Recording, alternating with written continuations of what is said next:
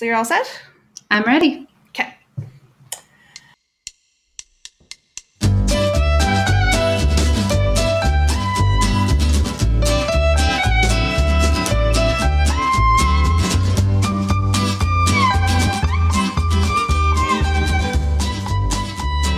Hello, everyone, and welcome to the new episode of Rabbit Holes Podcast. I'm one of your hosts, Elise. And I'm your other host, Andy. And today we have a very special episode. It's the first of our Friends February series. And with us, we have someone who is a new friend for us. Twitter changed their algorithm recently, and all of a sudden you started seeing new people pop up on your feed. And this is one of the new people that I got introduced to. And her name is Anne, and she's from Chicago. And I liked her energy so much that I wanted to have her on the show with us. So, hi, Anne. Hi, thanks for having me. We are so happy that you're here with us. Do you want to tell us a little bit about yourself? Yeah, for sure. So I'm a writer from Chicago, obviously. She found me through my Twitter handle and from The Shy. Yeah, so we kind of interacted a bit on there, dealing with some crazy Trumpians and interesting folks. I mean, that's just half of Twitter. Yeah. Yeah, I would venture to say that's about 90% of Twitter. Yeah, that's fair. Whether they're for him or against him, everyone's talking about him. So Exactly.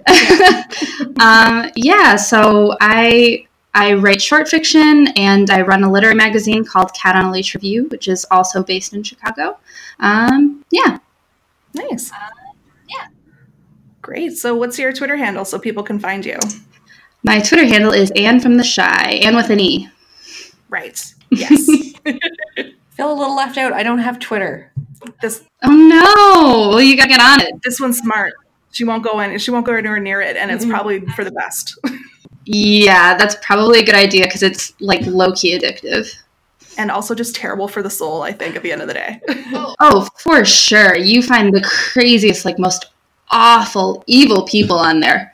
We're really selling it.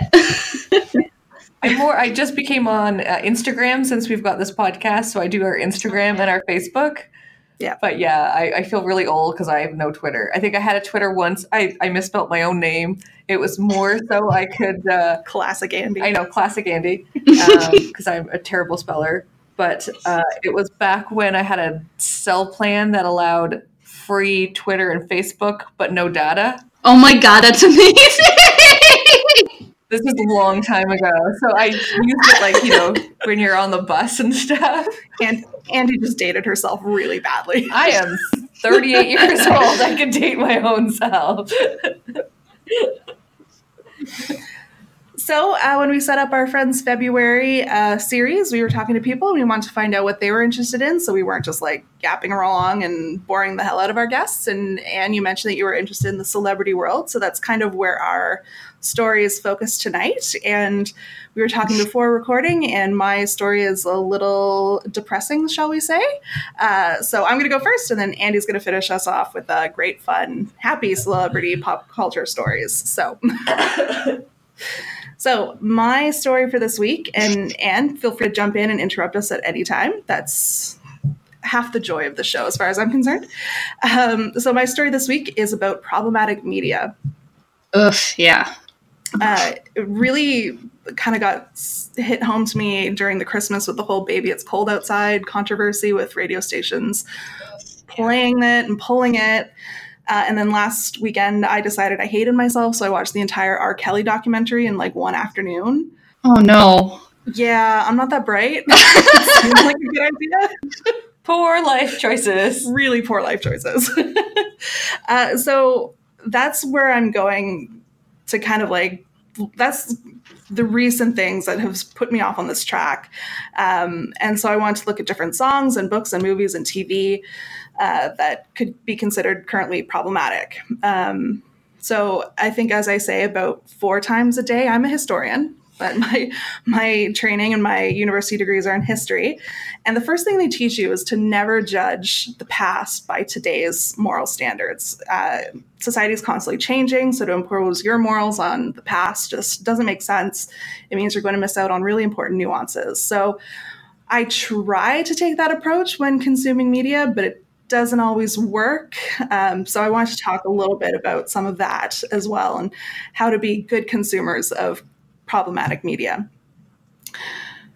But that doesn't mean that all things from the past get a free pass in today's society. I think we have to draw some lines somewhere and hold to them.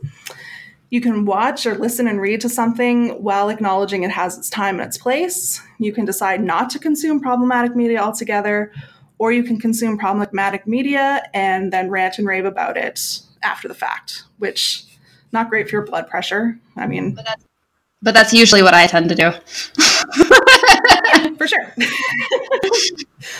Like, I still love the Little House on the Prairie series. Like, that was a book series that I was really partial to as a kid, and I will read it to my kids.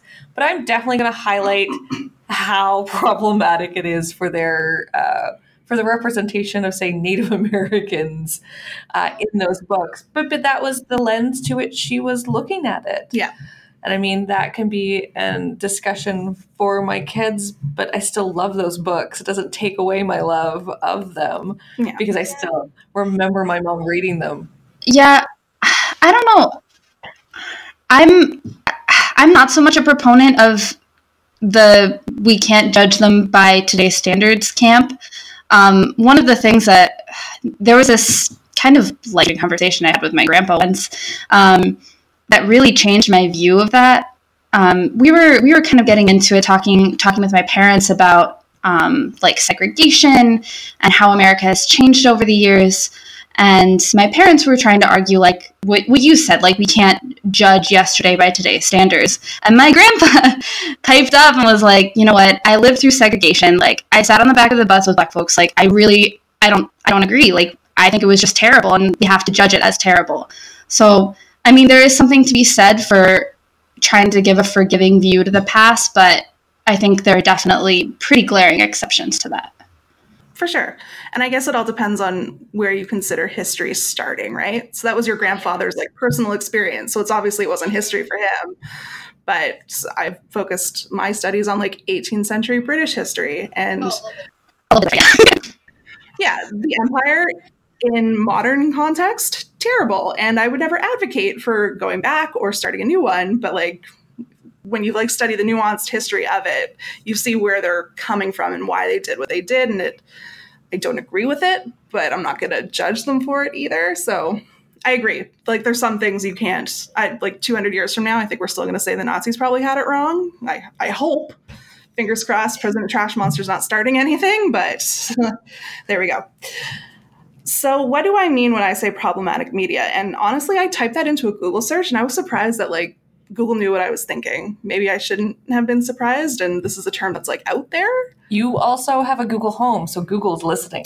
True. Oh boy. Yeah.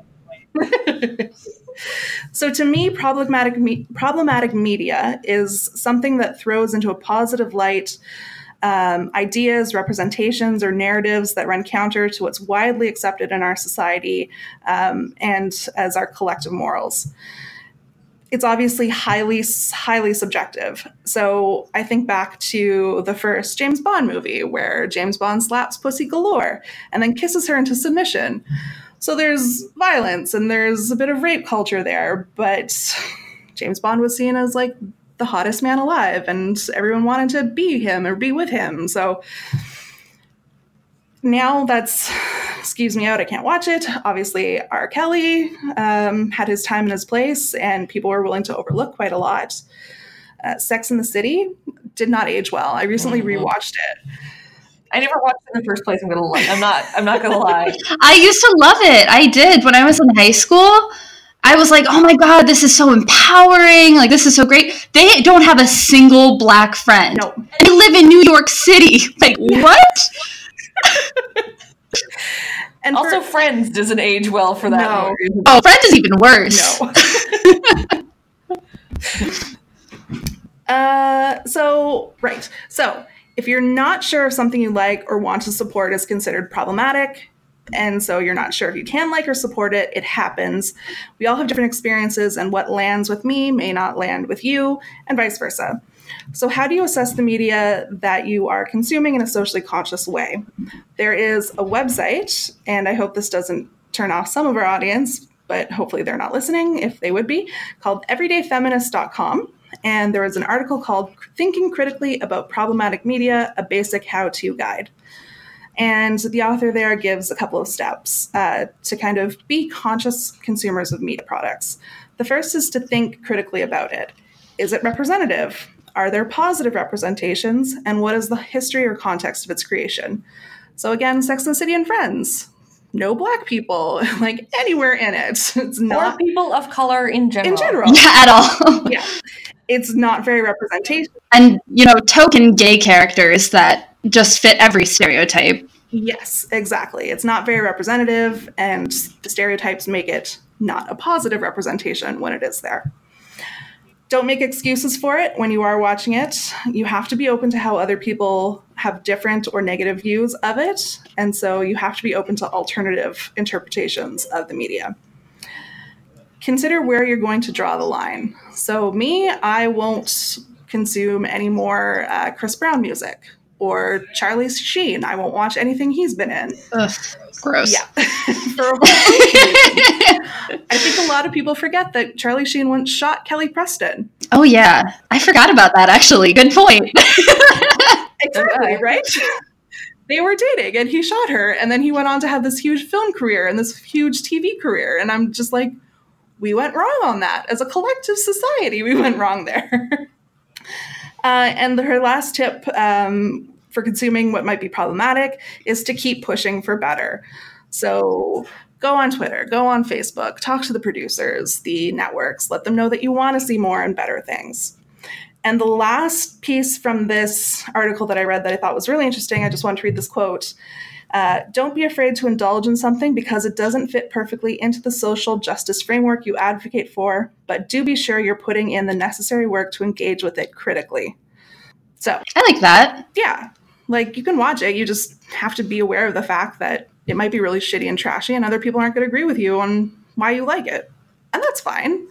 But I think yes, you want to make sure you're looking at it critically, but I think that's the same for everything. Like, I can find something really funny that you don't. Like, I love NCIS because I find it's the funniest comedies on TV. They're not comedies. I find them hilarious. She does not share my love of their funniness. No. She says, I'm watching NCIS. I'm like, which one? And for how many times does this make it today? Like, move on. I think the LA one is very funny. No. Yeah, like, I really like that last point too, because, like, even stuff that has stood up really well can still have its issues. Like, for instance, Golden Girls. I love Golden Girls. Way ahead of its time. However, there are definitely some problematic things here and there. Like, every now and then they'll, hit a stereotype, hit something homophobic, because it was a different era. And the important thing is just to watch that critically and be like, oof, that was wince-worthy, but, you can still enjoy the media to some extent. Yeah, exactly. And we also love Golden Girls. Yeah. I mean, who doesn't? Good point. Nobody we want to know, I guess. Exactly. Like, if you don't watch Golden Girls, I don't think we can be friends. No, fair. So I have some examples I wanted to talk about. And I want to start with movies. So content-wise, we have to go back to the granddaddy of all of them, and that's the movie Birth of a Nation. It was groundbreaking. I'll give it that. It was the first kind of major motion picture. But you just can't get over the fact that the Klan was cast in the hero role. Yeah.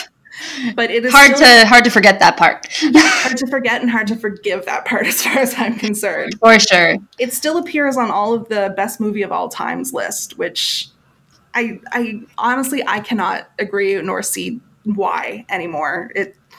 It's just because it exists. Yeah, like, because I don't first. I mean, if we're gonna look at movies that kind of reinvented the wheel, like The Matrix or Lord of the Rings, a little problematic in some ways, but like literally reinvented movie making and made it modern in new ways. So I think we can take The Birth of a Nation off the lists altogether and put it in a box and bury it 6 feet under and then light it on fire and call it a day. Well, that's just me. Any of the movies done by Roman Polanski or Woody Allen, they are great storytellers. Woody Allen is not a great storyteller. I'm sorry. Woody Allen is not a great storyteller. Some of them are okay. I have to agree with Andy on this one. No, fair.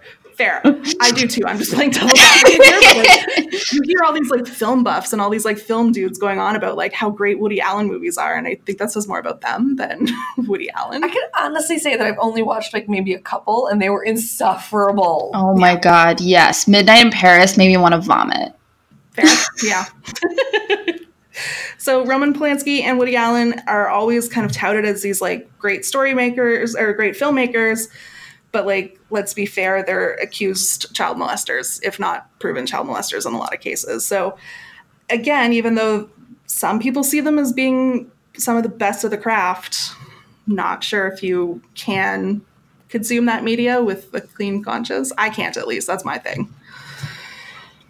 Movies can convince us of things that we shouldn't be convinced of. For example, Oliver Stone's JFK is basically just a conspiracy buffet in which Stone lays out a lot of different conspiracies about how JFK was killed.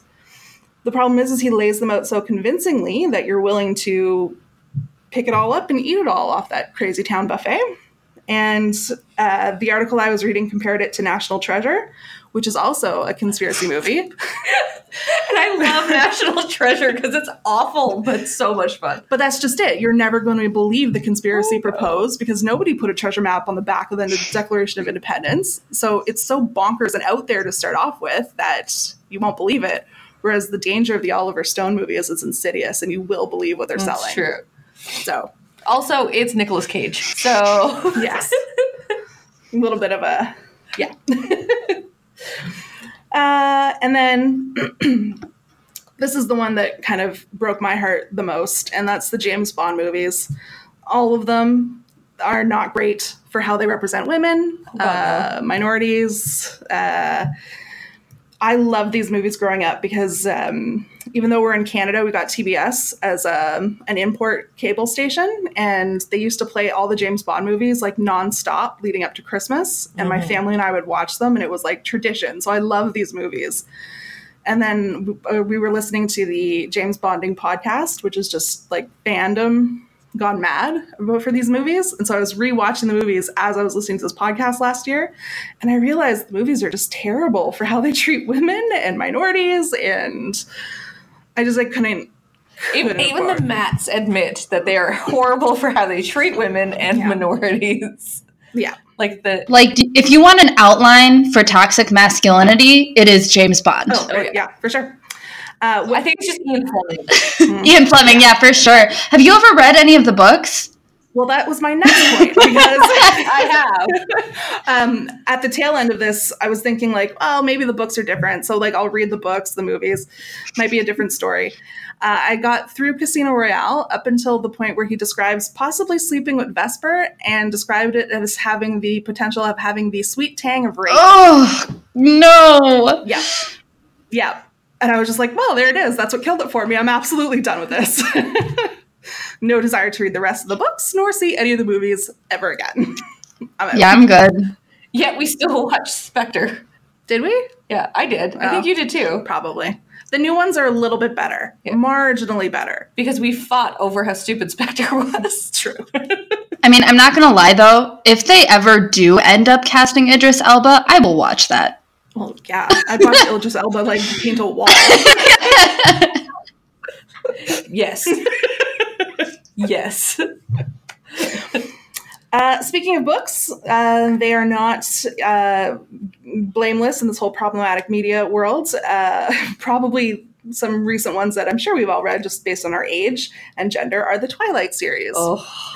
And to a lesser extent, the 50 Shades of Grey books, which are just the Twilight series minus the vampires and werewolves. Same thing. Plus more sex, right? Yeah, I guess. I've only read excerpts of either of those series. Oh, there you go.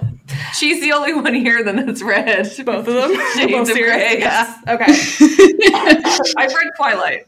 So in Twilight, it's just a really unhealthy relationship that gets depicted between the main characters in like a bunch of ways.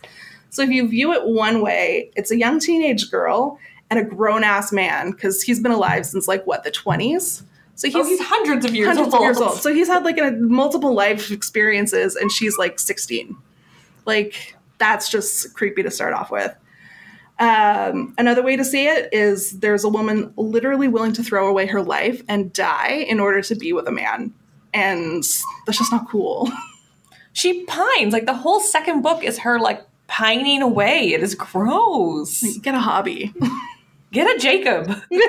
Yeah, I mean, not to mention the stalking and the creepy Watching her at night. staring in bedroom. Yeah. Exactly. Ugh, gross. It's a little Santa of him.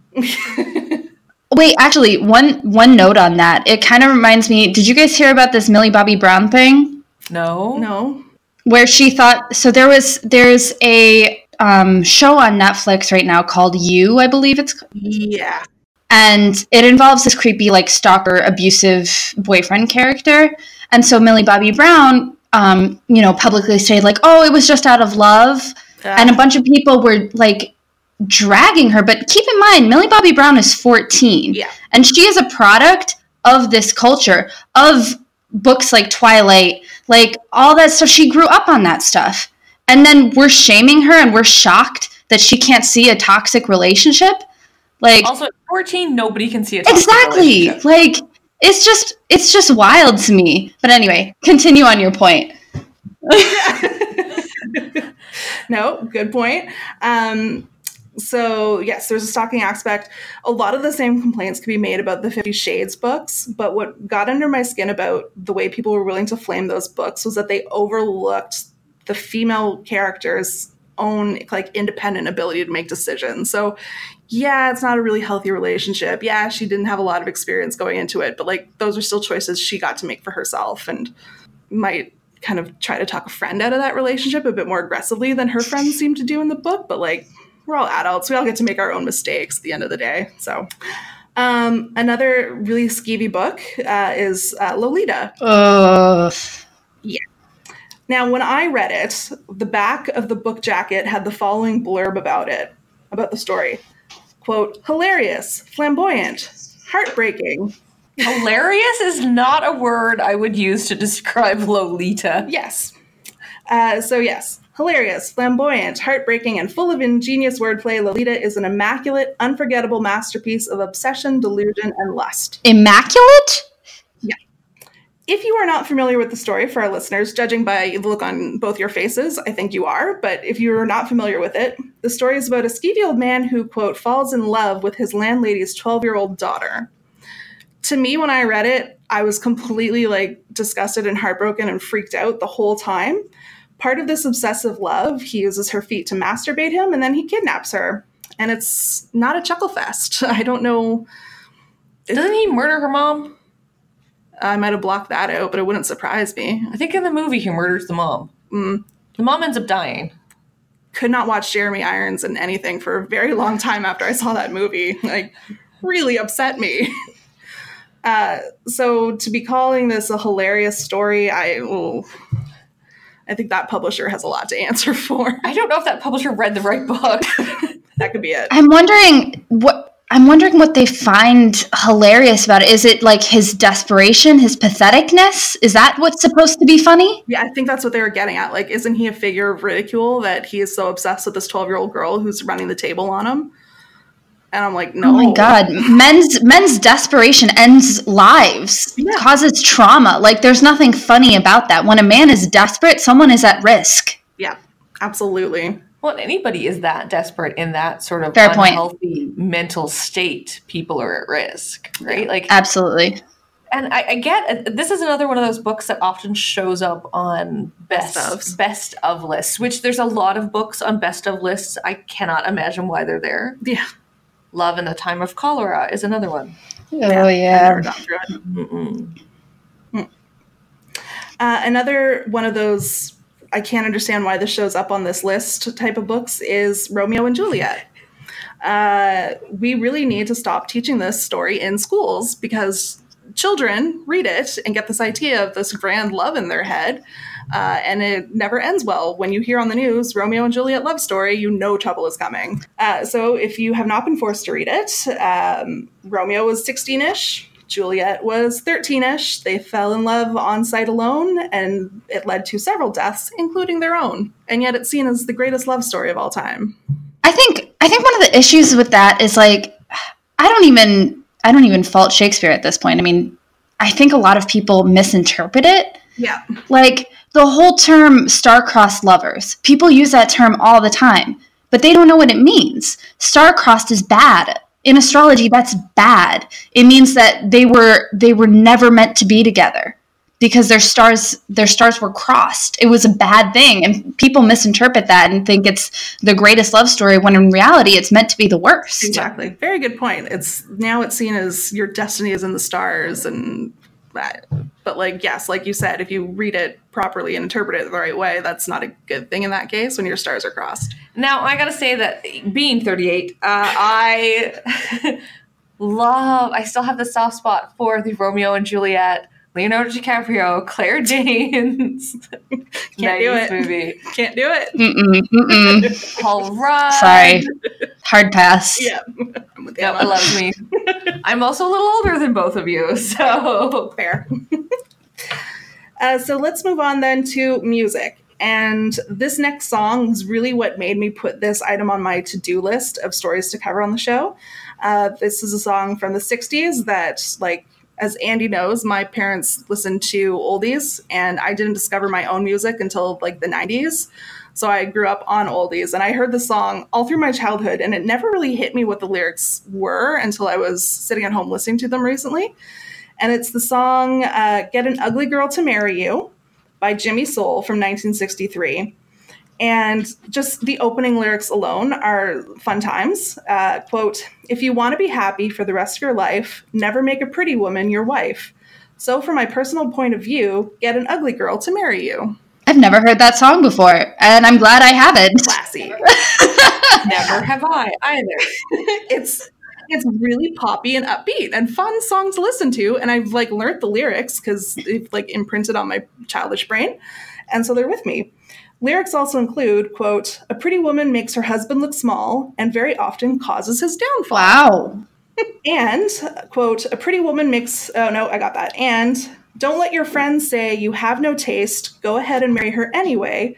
Though her face is ugly, her eyes don't match. Take it from me, she's a better catch." The male ego is a very fragile thing. For some people. I mean, the Gillette ad has shown us that. We don't have to go back to 1963 for that lesson. Another song with lyrics that kind of took me right out of the game when I actually took a minute to listen to them is the song "Don't You Want Me" by the British group The Human League from 1981. If you were a fan of Glee, they featured this song, a Rachel Blaine duet. And here are the lyrics that jumped out at me.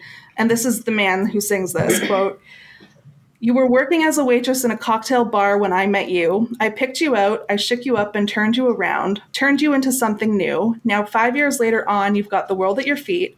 Success has been so easy for you. But don't forget, it's me who put you where you are now, and I can put you back down too." Oh, yikes. That's like a threat. A little Pygmalion. Yeah. Well, okay, you're adding a bit of a Audrey Hepburn, Rex Harrison fun twist on that. To me, that's more like maybe tell your parents where you're going when you go out at night, just so that they know where to look for the body.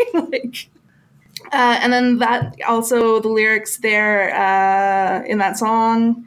Again, this is the male singing to the woman. "You know I don't believe you when you say that you don't need me. It's much too late to find. You think you've changed your mind. You'd better change it back or we will both be sorry." Ooh. Oh my God. Yeah, that is a threat. That's some kiss by a rose on the cheek level nonsense. And that is like gaslighting. Exactly. There's some stalking there. Oh, how have I never noticed that in those lyrics before? Because it's a really fun synthy 80s pop ballad. Like, yikes. It sounds like it should be a fun song, and it is not. Don't you want It's like the song Sir Mix-a-Lot's "Baby Got Back." It's a really fun song, but he did a metal cover of it. And when it's a metal cover, it gets real rapey real fast. It's upsetting to listen to when it's not a pop fun song. Lots of metal songs are really upsetting after a while. Actually, yeah, good point. I love metal, but sometimes it can be a little intense. Yeah.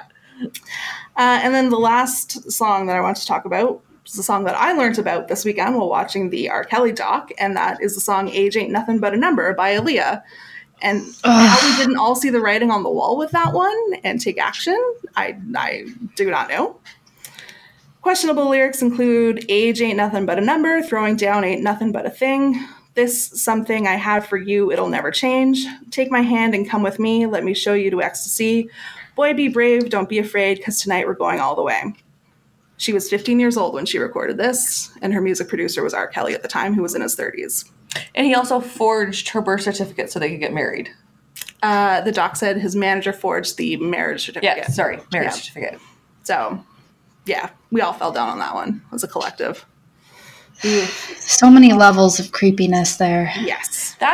It's funny because I'm not a big R. Kelly fan ever, but as soon as I think like many years ago, I read about him shotgun wedding her when she was like 15. I was like, Linda. Yeah. Remix is a nice song, but no. No. Her, no. Yeah. I agree. I was off the R. Kelly boat a long time ago, and it's highly upsetting that it took this long for people to collectively agree that he's trash. Like, the evidence has been there. It's been out there, like, so obviously. Yes, the documentary did a great job of pulling a lot of information together and evidence together, but a lot of that stuff was readily available, and people just chose not to see it.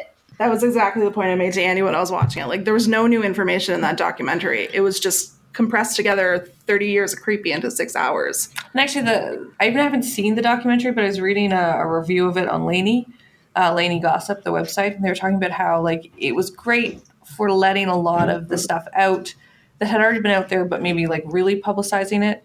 But it really sort of was on the creepy side with how it portrayed some of the family and their emotion, like the parents who were, like, screaming outside the lawn and they didn't know if their daughter was in there. It's like a little exploitative. Thank you. That's where I was going. So it has its own problems in the documentary itself. Yeah, fair. Speaking of TV, that's my last platform to talk about. It's hard to get a show that's completely problematic from start to finish. Not impossible, looking at you, Fox. But more often than not, it's just one standout episode here or there. So Game of Thrones is a really good example. I know lots of people who won't watch it, who consider it too problematic to even bother. Yeah, Andy's one of them. Killed some babies and I stopped. I was like, nope. Tapping out. There's quite a lot of rape goes on in the book, just racism, ableism, violence, etc., etc. The whole show becomes problematic to one group or another at any given time. Swing completely the other way, and you have Looney Tunes. Oddly enough, can be problematic at times, as I found out the hard way the time I accidentally showed Andy's baby an episode in which Daffy was dressed as a Nazi. Oh my God. My bad. She was only like 6 months at the time. She won't remember. But it like hurts my soul. So throughout Looney Tunes' run, it's obviously a product of the 40s. So even earlier too. So there are some stereotypes in terms of racism and different cultural groups. Warner Brothers actually has taken a really good approach to this now. If you go to YouTube and try to watch some of the clips of the older episodes, there's a warning that comes on at the start of these episodes. And I have it here. So what they're saying now is, quote, "The cartoons you're about to see are the product of their times. They may depict some of the ethnic and racial prejudices that were commonplace in American society. These depictions were wrong then and they are wrong today. While the following does not represent the Warner Brothers view of today's society, these cartoons are being presented as they were originally created because to do otherwise would be the same as claiming these prejudices never existed." Yeah, fair. And I mean, a very measured and intelligent statement to make about cartoons, I think. It's way to go, Warner Brothers. And so while a lot of these shows are just have one or two questionable episodes apart, there is one show that I stumbled across that's just problematic from start to finish. And that was a reality show competition from 2005 on Fox called Who's Your Daddy? They took an adopted adult and put them in a room with 8 men, one of whom was their biological parent. And if they could guess who that person was, they would get $10,000 at the end of $100,000 at the end of the show.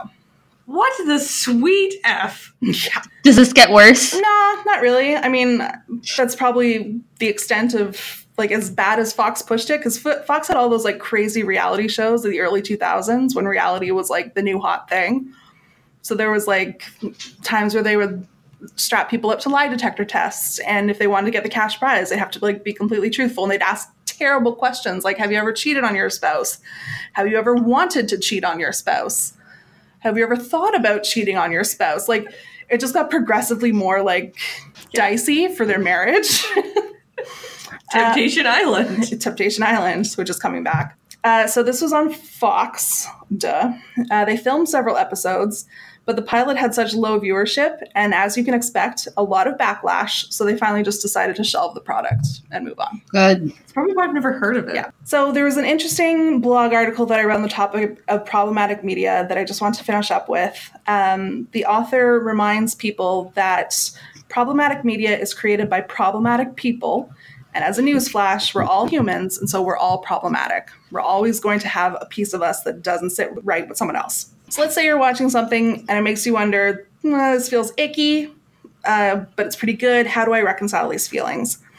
There are some tips for you to kind of battle that out in your own mind and conscience. The first is to acknowledge something that you're consuming.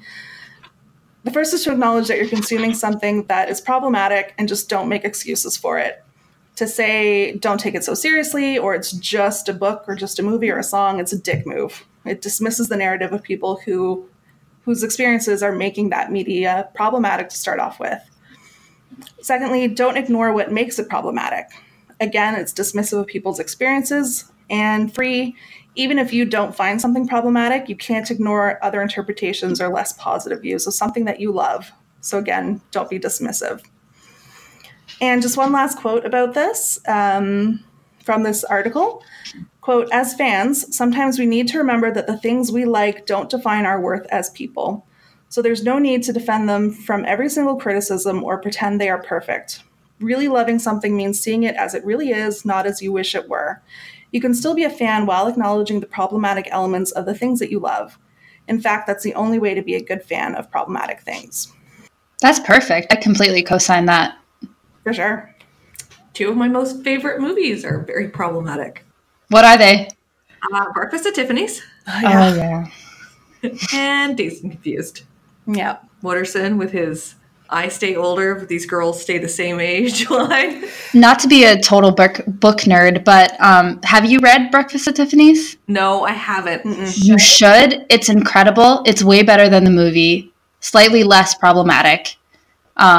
More queer people. Well, they don't have what's his name dressed up as a Japanese guy. Andy Rooney is not Japanese. Right, exactly. Yeah.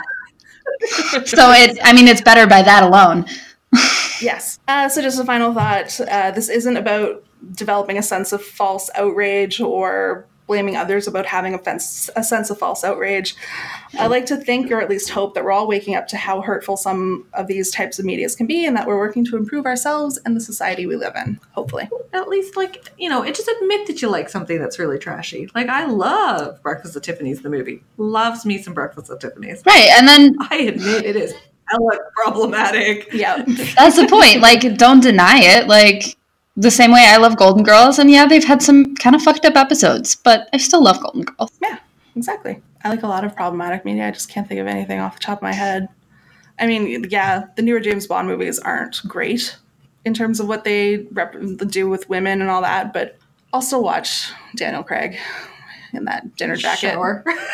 Shower. In that dinner shower jacket, scene. You know? Oh, no, that's not true. Problematic media that I love is Mad Men. Oh, yeah, same. I mean, you want to slap Don Draper and, like, drag him into, like, humanity, but, like, also you're kind of like, I can see why women are sleeping with them. Because you'd get on that. Because I'd get on that. That's why I wrapped your present in John Hamm photos. Well, to be fair, John Hamm, though, is a really amazing person. So, like, for that alone, I can forgive that because he's wonderful. If you've ever heard him talk, like, he's probably one of the sweetest, most genuine people out there. Yes. I heard a story of him showing up at the Hollywood Improv after he had made it big on a bike. Like he biked there and then biked home. Oh, how wholesome. I know, right? I think Daniel Craig is pretty, like, he's pretty easy to get along with too, because again, Matt Myra did the interview with him at the Nerdist, and he was just like fangirling all over him, and he was so chill about it. Yeah. Because like, I'm getting lost in your eyes. I'm like, it's creepy, man. It's creepy. Reel it in.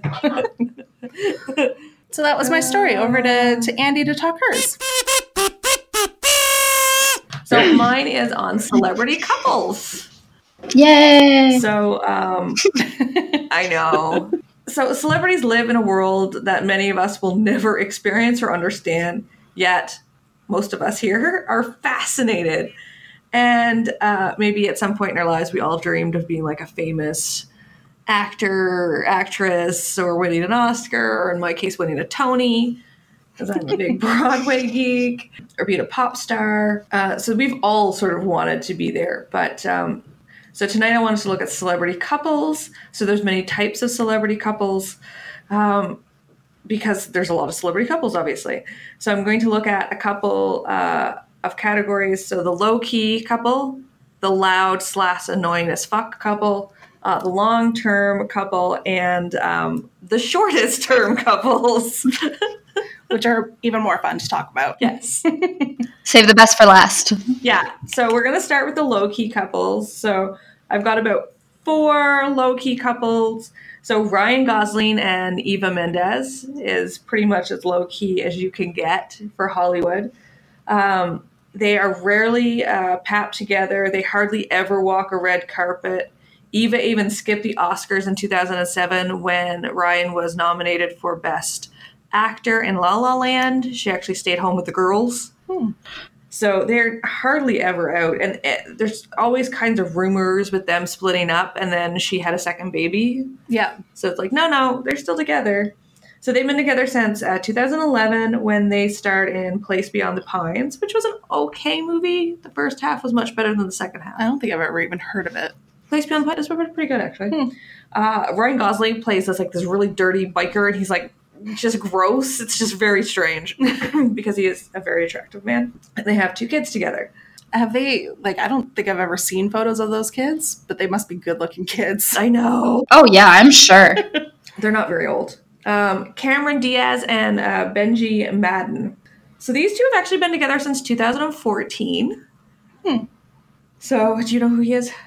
I'm seeing Guy Liner and Black Nail Polish. Yes, the other half of Good Charlotte. Okay, yeah, because I was lost. Okay. Andy starts talking music, and I just had the eyes kind of glaze over because I'm not a music person. I've decided now that anytime I do music, I'm going to do a songs playlist. Ooh, and send it to you before, so you have to listen to the music, so you have some sort of reference. Smart. That's very smart. His twin was married to Ashley Simpson. No, Richie. Nicole Richie. No, yes, Nicole Richie. Sorry, his twin was. So he has been married. So they've been together since 2014. They were married in 2015 in a private ceremony at their home in Beverly Hills. They have no kids. They're only photographed together slightly more than Eva and Ryan, but they're usually photographed together doing the most chillest things ever, like basketball games or having ice cream in the park, doing normal couple things. They rarely do red carpets and official press together. Ice cream in the park is a normal couple thing? I don't know. I'm perma-single, so I don't know for sure, but you ladies will have to tell me, is that normal? I prefer ice cream out of the carton at home, but that's just me. I do ice cream by the 5-state. Yeah, I do ice cream in the park because we go to Scoops. We have I live in a small village, and one of our claims to fame is this really good ice cream place. So, all right, I do ice cream in the park. And then, of course, there is no more low-key couple than Katie Holmes and Jamie Foxx. Oh my God, yeah. So true. Are they together? Are they not? So this couple is so hush-hush, it's hard to establish a timeline. I mean, let's face it, Katie can keep something under wraps. So she famously escaped her marriage from Tom Cruise. in a mystery that will be like speculated on, like the Black Dahlia. Like, how did she manage it? Like, we all want to know, don't we? Like, we want to know where those bodies are buried, that she held it over them, because she got herself out of there Cleanly. clean. But we also want to know how she got herself into that. That is true. Audition process, casting, like what happened? There's so many things we want to know. So most watchers figure that they started dating in 2013, although they've been friends for many years before that. The relationship has been so hush-hush that it's probably caused more buzz than if they'd gone public. Sure. Some people speculate that the secretive nature of the relationship is due to a clause in her divorce that she cannot publicly date anybody for 5 years. What the hell? It's the Scientology Tom Cruise of it all, right? Or it's just like regular toxic, fragile masculinity. One or the other. So they have been photographed out in public with each other a couple of times in 2018. So some people see that as their coming out. They were at the Clive Davis Motown party. They sat at the same table, like next to each other. They left separately and they arrived separately, though. Okay. And then they were photographed out for dinner together in New York. But they did New Year's Eve with their own children and separate coasts. So who knows? And if you really want to tell, you can't close out low-key couples without mentioning Janet Jackson. Janet Jackson's in a relationship? Yes, she is now, actually. But she also kept her marriages pretty low-key. And actually, she was married for 9 years and nobody knew about it until she got divorced. What? In the 90s to the early thousands, she was married for 9 years and nobody knew about it until she got divorced. I was going to say someone at TMZ was going to get fired, but it was probably TMZ who picked up on the divorce papers getting filed. And then she is with a guy who I cannot remember his name. They have one kid together. But that is also a fairly low-key. Like, all of her relationships have been very low-key. Like, she was linked with Tupac. That was really low-key. She didn't, confirm that for, 2 decades after he was dead. Yeah. So she is, the queen of low-key celebrity relationships. I really respect that, because then, the focus is really on her art and not on what she's doing with her life. Like, who could she date that would be comparable in terms of her art, too? Nobody. Yeah. Miss Jackson. seriously. It's you're never going to win that battle. So, you might as well just keep it low key and, stop the comparisons. Because that's what they say kind of drove Whitney Houston and Bobby Brown to their extremes, was her success and his not so much success. So, and they're both massive drug habits. Well, that's what started the drug habit, was this, tension between them. So some honorable mentions for low-key relationship is Alicia Keys and her husband Swivel Beats. I'm not pronouncing that right. I'm not cool enough to know who that is. I don't either. Julia Roberts and Danny Moder. And believe it or not, Taylor Swift and her current boyfriend, Joe, whoever his name is. I thought she was single? No, I guess I missed that. She's been in a relationship with him for a year and a bit, but you never hear about it. Joe something you said? Joe Alwyn? Alwyn? We are not cool enough to know any of these people. Mm-hmm. You know who we are cool enough to know, though, and are surprised to not see on your list? Kurt Russell and Goldie Hawn? They're coming up. Don't worry. Okay, good. Yeah. So the next is the extra or annoying as fuck celebrity couples. Uh-huh. So the first two are not really annoying. Well, the first one, I should say, is not annoying to me personally. But when they're together in public, they're very loud about their love. And I'm not going to lie that Nicole Kidman and Keith Urban are I kind of love it. Annoying. They're cringy, sorry. Yeah. They're cringy, but they just seem so genuinely in love at this age that they're kind of my relationship goals as a lady who's been married for a while. Oh man, but I can remember a song that was super weird. What was it called? Girl? Oh my god. Oh, maybe. That's more my husband question. Female. Oh, that's even worse. Oh my god. It's oh my god. Here, wait, hang on. Let me look up the lyrics real quick, because it is nuts. So I love Nicole Kidman. So she is probably one of my favorite, but they just seem like they're always touching each other. They're definitely annoying a little, but to me that they're kind of fun. So they met in January of 2005 at an event called G'day LA to celebrate Australians in LA. Is there anything more Australian? G'day. G''day. Mm-hmm. And married in June 2006. And they have 2 kids together, Sunday Rose and Faith Margaret. And I mean, she had some relationships after Tom. Like she dated Lenny Kravitz for a while. She had a couple other relationships, but she just seems really happy, which for having dealt with the shittery that is 10 years or 9.5 years of Scientology, I just think like she's owed it. Did you find those lyrics? I did. It's not so much that it's problematic, by the way. It's just that it's weird and like cringy. Like the lyrics to the refrain is sister, shoulder, daughter, lover, healer, broken halo, mother nature, fire, suit of ar-. It goes on. It's a lot. No. It's really cringy. Like, it's worse when you hear him singing it. I promise with you. a country twang. Yeah. Like I actually now know the song you're talking about. Yeah. What string was he on when he came up with these? I would like to know what it is so I can buy some.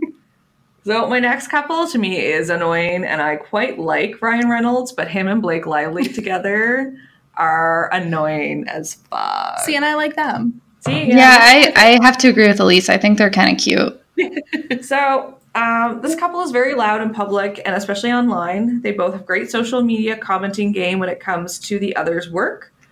This gets them picked up a lot in other media, BuzzFeed, TMZ, ET. So it keeps it really relevant in the cycle, which and shares a lot of their roasting of each other. So I think it's less of a couples thing and more of a work thing. Like they're very good with playing the game, and they're both ready to play it with each other. So keeping the other's projects really in the. So I mean, how much more did we hear about the Deadpool when they were just filming was because she was commenting on his posts and stuff, right? So they're really definitely playing, promoting each other's projects, and they're definitely walking the line between being that annoying or just a little bit extra. They're actually not too bad in public, but they met on the set of Green Lantern in early 2010 while Ryan was still married to Scarlett Johansson. The dating rumor started in 2011, and the couple were married in September 2012. And they have 2 kids together. Totally forgot about the fact that he was married to Scarlett Johansson. Me too. Poor guy. She is a bit of a... Back then, she was really, attractive, but that was like a low-key relationship. They got married in the middle of nowhere and just outside of Vancouver on some lodge somewhere. And then to go from this really low-key relationship, and don't forget, he was engaged to Alanis Morissette. Yes. Oh, yeah. Canadians, good Canadian couple. Yeah. The nation mourned when that ended. That's your people. We all forget that Ryan Reynolds has been around for a long time. He was in 2 Guys, a Girl, and a Pizza Place. Yes. Totally. Is that a Canadian thing? No. Did I miss that? That was a New York sitcom. I've never heard of that. Google it. I remembered it as being funny, but God knows. Yeah, I think it was on Netflix or something. I remember watching it not that long ago. 2 Guys, a Girl. It originally was called 2 Guys, a Girl, and a Pizza Place, and then they dropped the Pizza Place. Because, obviously. It was just before Van Wilder. He played a sitcom version of Van Wilder, basically. Interesting. Which is a lot of what he plays, let's face it. The next one is Jennifer Lopez, and basically any guy she's ever been with. Oh, yeah. As Lainey, gossip site loves to put it, when she loves in all capitals. She loves. She falls in love hard. She loves hard, and very publicly. We all remember P. Diddy, Bennifer, and now A-Rod. Yes. I think you forgot Mark Anthony. I was going to say, I think her 2 marriages to backup dancer Chris Judd, not Casper, that was after Puff Daddy and before Ben Affleck. She was married to Chris Judd. And her marriage to Mark Anthony have probably been her lowest key relationships. but neither of them would be considered low-key by anyone's standards. And let's not forget that dancer she hooked up with after Mark Anthony, before A-Rod, Casper, whatever his name was. I thought that was the one she married. No, that's Chris Judd. She married him a long time ago. I double-checked my facts. Yeah, the more recent one was like really young. Yes. I think. Yeah, he was young. And then I think he stepped out on her, which is like, what? Dude, what are you doing? Jennifer is dealing with A-Rod. Everybody originally thought was like, how is he going to deal? Because like A-Rod is a notorious egomaniac. Mm-hmm. How is he going to deal with being with like this super big star? But he seems to actually be really into the relationship, the two of them. He really is playing this game, and he knows that J-Lo is good for A-Rod business. And he seems to like, it's so funny if you've seen any videos, some of the original videos they posted, like the one time he went to see her live and he was just fangirling all over this performance. So they seem like really quite cute together, but they seem to really definitely be promoting each other's projects and know that we're good for business. So unlike some of the other ones she's been with before, he seems to enjoy being in the limelight as much as she does. And he seems to be willing to play this relationship game. Yes. So maybe she'll finally find happiness. They are buying a bigger house. They had a 2 or 3 bedroom penthouse in New York, and they're getting a bigger one. But between the two of them, they have like 4 or 5 teenage kids. Oh. So none of those kids are going to be wanting to share a room. If their parents are J-Lo and A-Rod, they're going to have to find somewhere where all those kids can have a room themselves when they visit their parents. Problems I never knew and never will know in my life. I mean, like, nothing can be as annoying as J-Lo and Ben Affleck, though. Mm-mm. No. Although the matching suits that her and P. Diddy used to wear. Oh, man. Yeah, but they pale in comparison to that Jenny and the Block music video. Jennifer on the goddamn boat. Oh, man. It's like, come on, guy. So honorable mentions is Taylor Swift and Loki, or Tom Hiddleston. That was the most annoying relationship ever. It was. And also the fakest relationship ever. They both leaned into it hard. Yeah, I feel like it was just a publicity stunt. Like, I don't think they liked each other. Didn't look like it. I remember that, like, the Taylor Swift, one of her last big July 4th. Mm-hmm. And it was the pictures of like them and the other friends on the couples on the front porch, and Blake Lively and Ryan Reynolds was there, and Ryan Reynolds just looks like it's like painting his soul to be in this picture. It's like all our significant others hate that one girlfriend that we have, and like we still drag him to her place and gets caught in the photo. That's what that situation was. Yeah. My other most annoying couple is Kristen Bell and Dax Shepard. I find them very annoying. And Kim and Kanye. Ugh. So that's your... I feel like they should be number one. Yeah. Like, they're the utmost annoying couple. And I don't understand how it works between their egos. Like, that's got to be at least 5 people in a relationship like together. Like, the 2 of them and the other 3.5 are ego. Well, I think it's sort of, go back to Twilight, but you know how that line in Twilight, they talk about when the werewolves imprint? No, Andy, I can't quote Twilight. I just remember... I'm a little sad that you can. I just remember reading this part and being so like, what the fuck are they talking about? But it was one of the other werewolves anyway, and they're talking about how the girl could not fall in love because this person is so devoted and so obsessed almost with you that how could you not? So that to me is the Kanye. Kanye was obsessed with Kim before they got together. True. And he wooed her and he was just obsessed with her. So I think that's how it sort of works. Is that she is this like goddess up on high for him, and she enjoys it.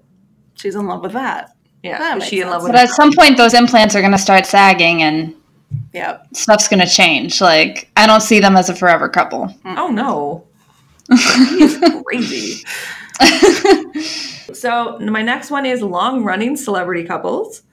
So celeb marriages or relationships are usually shorter than a fashion season, but some last the test of time, and here are some to confirm your faith and love. So we have Tom Hanks and Rita Wilson.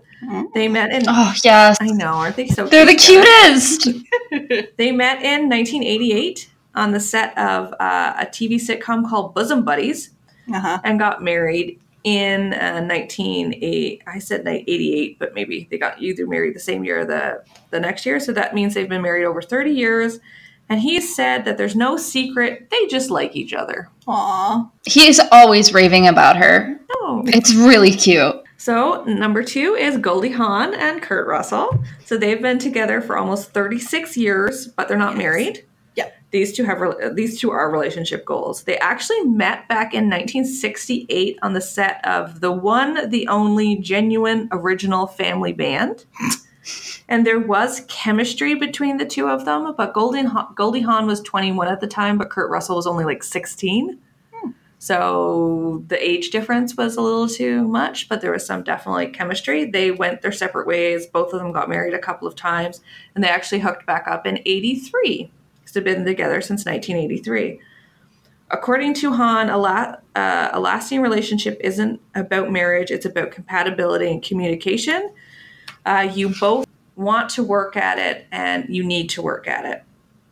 And I second that. There's also a couple of quotes about them and sex and potentially having an open marriage once or twice. But I mean, when you're married for 36 years, maybe that's what you need to do. A little bit of strange Or every together, now and then, yeah. as long as you're both fine with it. She also recommends regular action. Okay. That adds up. Like, why are you so coy all of a sudden? Like, I know, because she is so uptight. Okay, yeah, fair. And my number 3 is Michael J. Fox and Tracy Polland. So they met when Tracy played the love interest of Michael's character on Family Ties, and they made it official in 1988. So they have been each other's rock for over 31 years. Cute. And they are very cute together as well. On the other side of the coin is the shortest celebrity marriages. Here's where the dirt comes in. This is what I like. So the shortest celebrity marriage on record is Britney Spears and Jason Alexander. Oh my God, I remember that. She might not. It would happen so fast. Again, 55 hours. They got married in Vegas, and it was annulled. There's only 4 on this list. I could have kept going. Most of them are Vegas, though. Not shocking.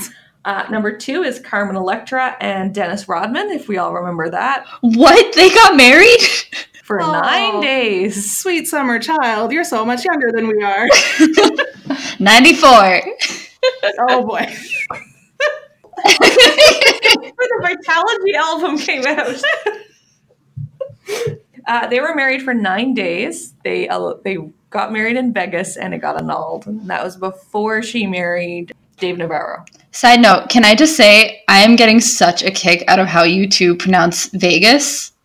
Oh, how does, well... It's very cute. You're pronouncing it like it has egg in it. Like Vegas. It's adorable. Oh, Well, you're so how should we Canadian. pronounce I love it? it. It's Vegas. Vegas. I'm also, I also have an accent, so. She's from Newfoundland, so Oh, really? Yeah. when she gets angry, it comes out real hard, and I love it. Here for it. Also, Cher and Greg Allman from the Allman Brothers, they were married 9 days. They went to Vegas to get married right after her divorce from Sonny Bono. Like, right after. Really? How soon after? Very soon. Very, very soon. And then she decided after 9 days it was not a good idea, and she had to get another divorce because they didn't get an annulment. Are you saying when you make like big life decisions at the spur of the moment, things can go horribly wrong? Yes, that's exactly what I'm saying. And then number 4, we all know that Kim, we all think of Kim and what's his name? Chris Humphries. Chris Humphries, and the 72-day marriage is the shortest, but it's not even.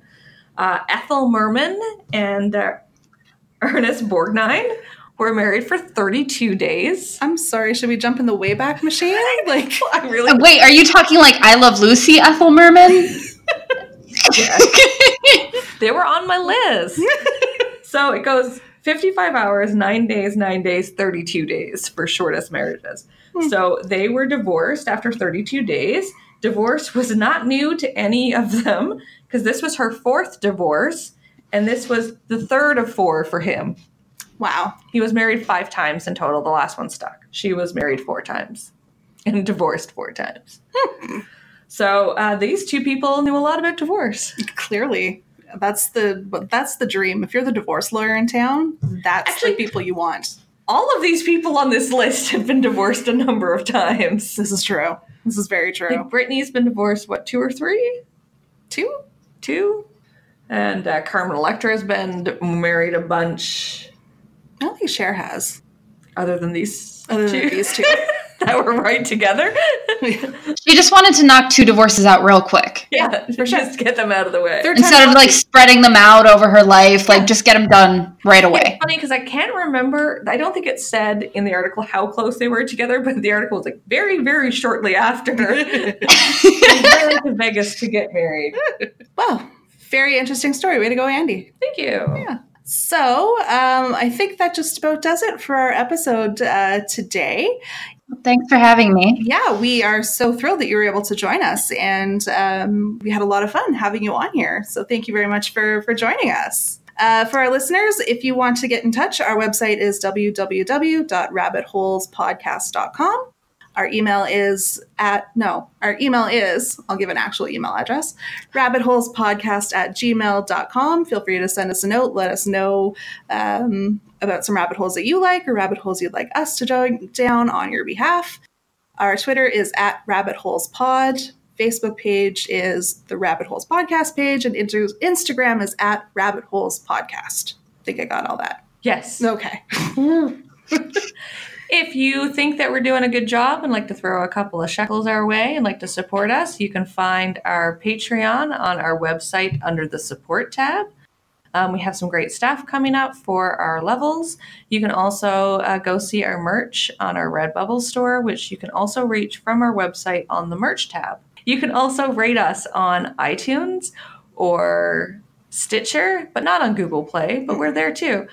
So rate us, give us a review, or send us out some recommendations to your friends, or tell BuzzFeed that we need to be on their list of Podcasts to listen to. Yeah, podcasts to listen to in 2019.